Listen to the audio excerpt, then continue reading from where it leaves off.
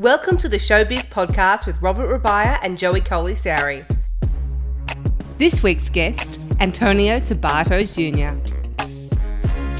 Part 1 of our two-part American special. Please enjoy part 1 of our two-part American special. In this episode, we interviewed American actor/model Antonio Sabato Jr., who shot to fame after appearing in Janet Jackson's Love Will Never Do Without You music video, and a worldwide modelling campaign for Calvin Klein. Since then, Antonio has gone on to star in a number of films and television shows, including Earth 2, General Hospital, The Bold and the Beautiful, Melrose Place, Charmed, and the big hit opposite Mark Wahlberg, Lou Diamond Phillips, and Christina Applegate. Sabato also garnered critical acclaim for his performance in Drifter, which won him a Best Actor award at the Beverly Hills Film Festival. With a film slated for release, One Nation Under God, Antonio Sabato Jr. took some time out to join us on the ShowBiz Podcast. Firstly, thank you, Antonio, for answering our questions. Our first question: what inspired you to be an actor? There's many reasons why. One of them is obviously my father was an actor, and I grew up in the acting world in Italy. My father made over 70 movies and was a big inspiration to me. I guess it's in the blood, in the DNA. I've always loved movies. I've always loved watching movies, especially the American movies, American productions, classics, musicals, westerns, action movies. Steve McQueen was one of my favorite actors. Marlon Brando, of course, Robert Redford, and a bunch of other ones. I mean, I grew up watching classic films. It was a passion of mine as a little boy to watch movies from beginning to end, and to especially watch the scenes that were left in English, especially in the musicals when Gene Kelly and Fred Astaire would start singing and dancing. I love the language. I love the way that these productions would just take you elsewhere and make you feel like you were invincible. There were some films that were truly inspiring, like Streetcar Named Desire, obviously The Godfather. Any films in the 70s was huge. As a little boy, I remember watching The Godfather and fell in love with it. Fell in love with Brando, Al Pacino, James Caan, and the rest of the cast, Robert Duvall, you name it. I wanted to do what they did. I wanted to do what my dad did. I wanted to make movies as young as I can remember. I mean, really, I was a little boy, and I knew exactly what I wanted to do. Some way or another, I was going to be on a movie set, and I was going to be performing something. I really enjoyed the whole process as a little boy. I enjoyed experiencing and watching these new productions being aired on TV or in movie theaters, and always asked the questions: how did they do it? How did they make it? What goes on in these films? You know, obviously I asked my father a lot, but my father really kept his business away from me. He was very overprotective. He always cared about his family more than anything, and this business could be good, but it also could be bad. But later on, I found out that he was doing the right thing, and it only made me a better actor, a stronger actor, and so there it goes. Movies is in my blood. How do you prepare for a role? How do I get ready for a role? Well, basically, the first time I read a script, I step away as the actor. I'm just reading it as the reader, as the fan, as someone who's excited about reading something for the first time. After I read it a few times, I start making notes from beginning to end and all the way around, putting as much information as I can about my personal issues with the script, with the character, my attachment with the character, things I like, I don't like about the character, and so forth. I start writing all the things that I relate to this character, personal things, things that are deep inside of me, things that make me.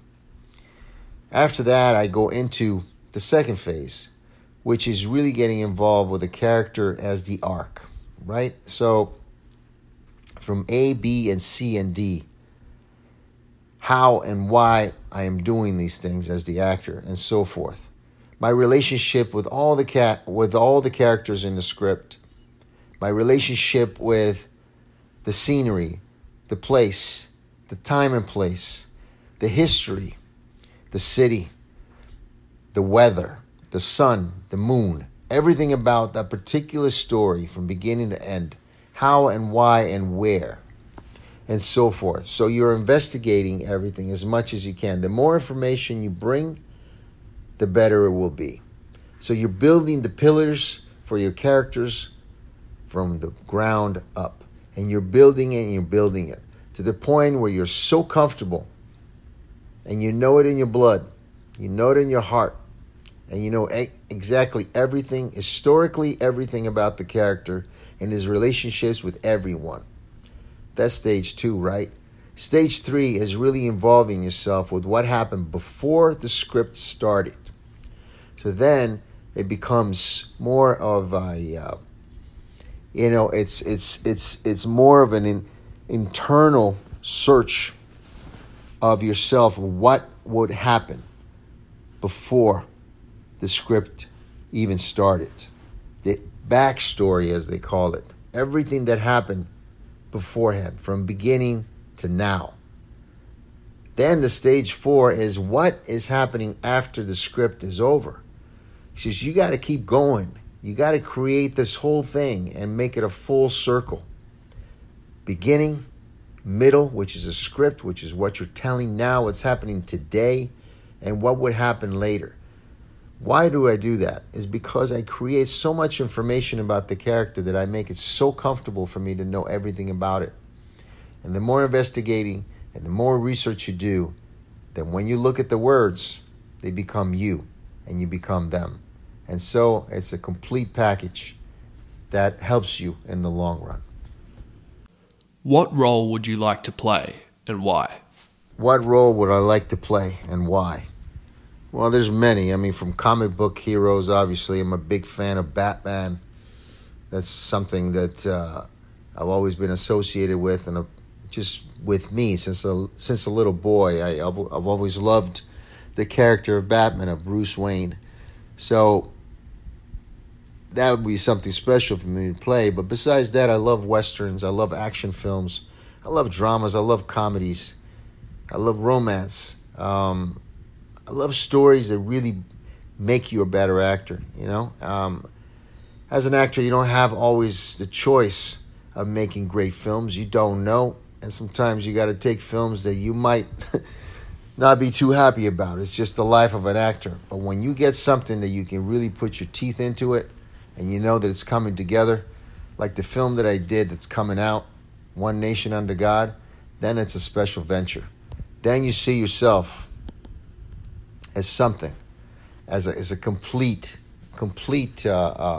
team, from the script, from the writers, and everything else. It all comes together. It's a great experience when you find that project that you know in your heart is going to be something spectacular. And then when you put your heart and soul into it, and you walk away from something like that, it's something that it's really incredibly special and dear to me. And I can't say I feel that way about every single project that I've done in my life, but I certainly have those in my heart, and hopefully more coming. So, yeah, I pretty much, as an actor, would love to do anything that really takes you to a place that is incredibly fulfilling. It's actually very therapeutic. But superheroes, obviously, is something that I carry in me. I believe I am a superhero at times, but I can't really tell you which one is better than the other. You just know it on the page. Something written very well and directed amazingly, you can't walk away from. But like I said, sometimes you don't know when that happens until the project is in the works and actually on the set. So it's exciting not to know. But when you do find out, it's even more special. Your most special movie or performance, and why? You know, every single thing I've done in my life, it's always been special to me because it's taken me to a place, to a time. And I love working on movie sets so much that I find joy in small movies. I find joy in small TV shows or big films. So for me, it's always special. It's, watching films that I've done, things that I've done so far, it takes you back to that place. It's a personal venture. So, it's like having kids, multiple kids.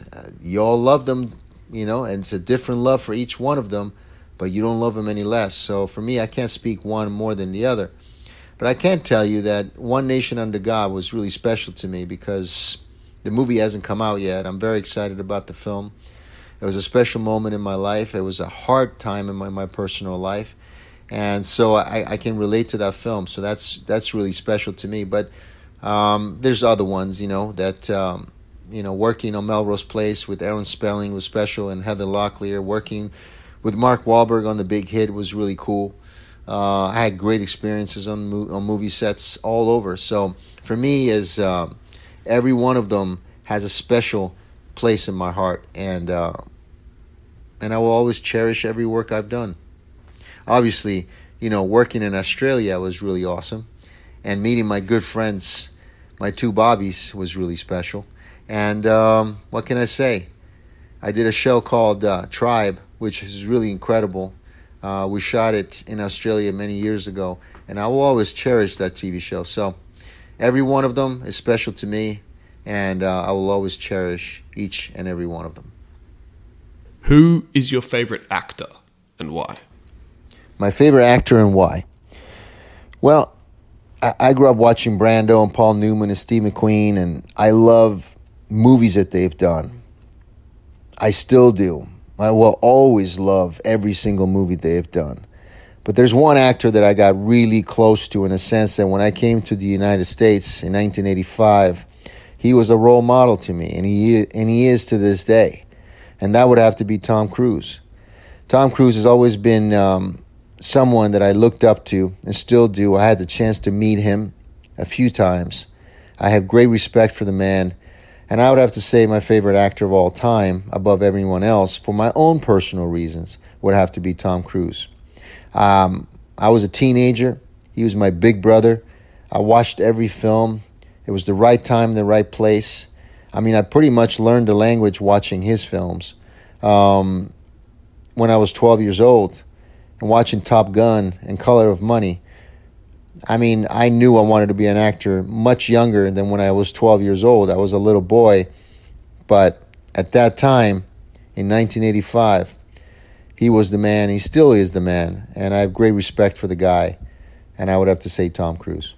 If you weren't an actor, what would you have done? If I wasn't an actor, what would I have done? Well, that would be simple, and I think most people that know me very well know that. A race car driver. I love racing. I've always have. I race professionally, and that's what I would have done. I mean, that's what I like to do now in my time off. So race car driving will be it. What do you like to do in your spare time? What I like to do in my spare time? Well, I like to go fishing a lot. Me and my girl go fish all the time. Outdoors, training, working out, racing cars, riding motorcycles, skydiving once in a while, hanging out with my friends. I have few friends on this planet. I know who they are, and they know who they are. And spending time with them is very special to me. My family in Italy, my kids, obviously. I love hanging out with people that I really love dearly. And watching movies. I love going to the movies. I love watching films. I'm excited about upcoming movies that are coming out, and I look forward to watching them. And yeah, all of it. What is the weirdest thing a fan has ever done? What is the weirdest thing a fan has ever done? Well, I can't really say. All my fans have been really grateful and have been amazing to me from the beginning. I am so blessed to have my fan base who stuck with me from beginning. I wouldn't say weird. It's just, they're very kind people that send me kind letters with inspiration. They inspire me.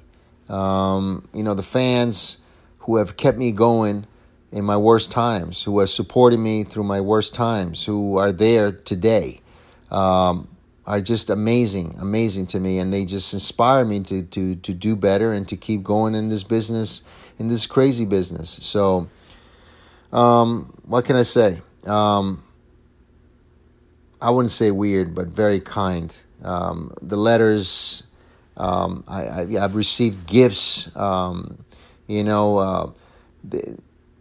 just amazing. I can't say weird. I only can say amazing. My fans are the best. What would be a good theme song for your life? A good theme song for my life? Stairway to Heaven, baby. Led Zeppelin. Says it all right there.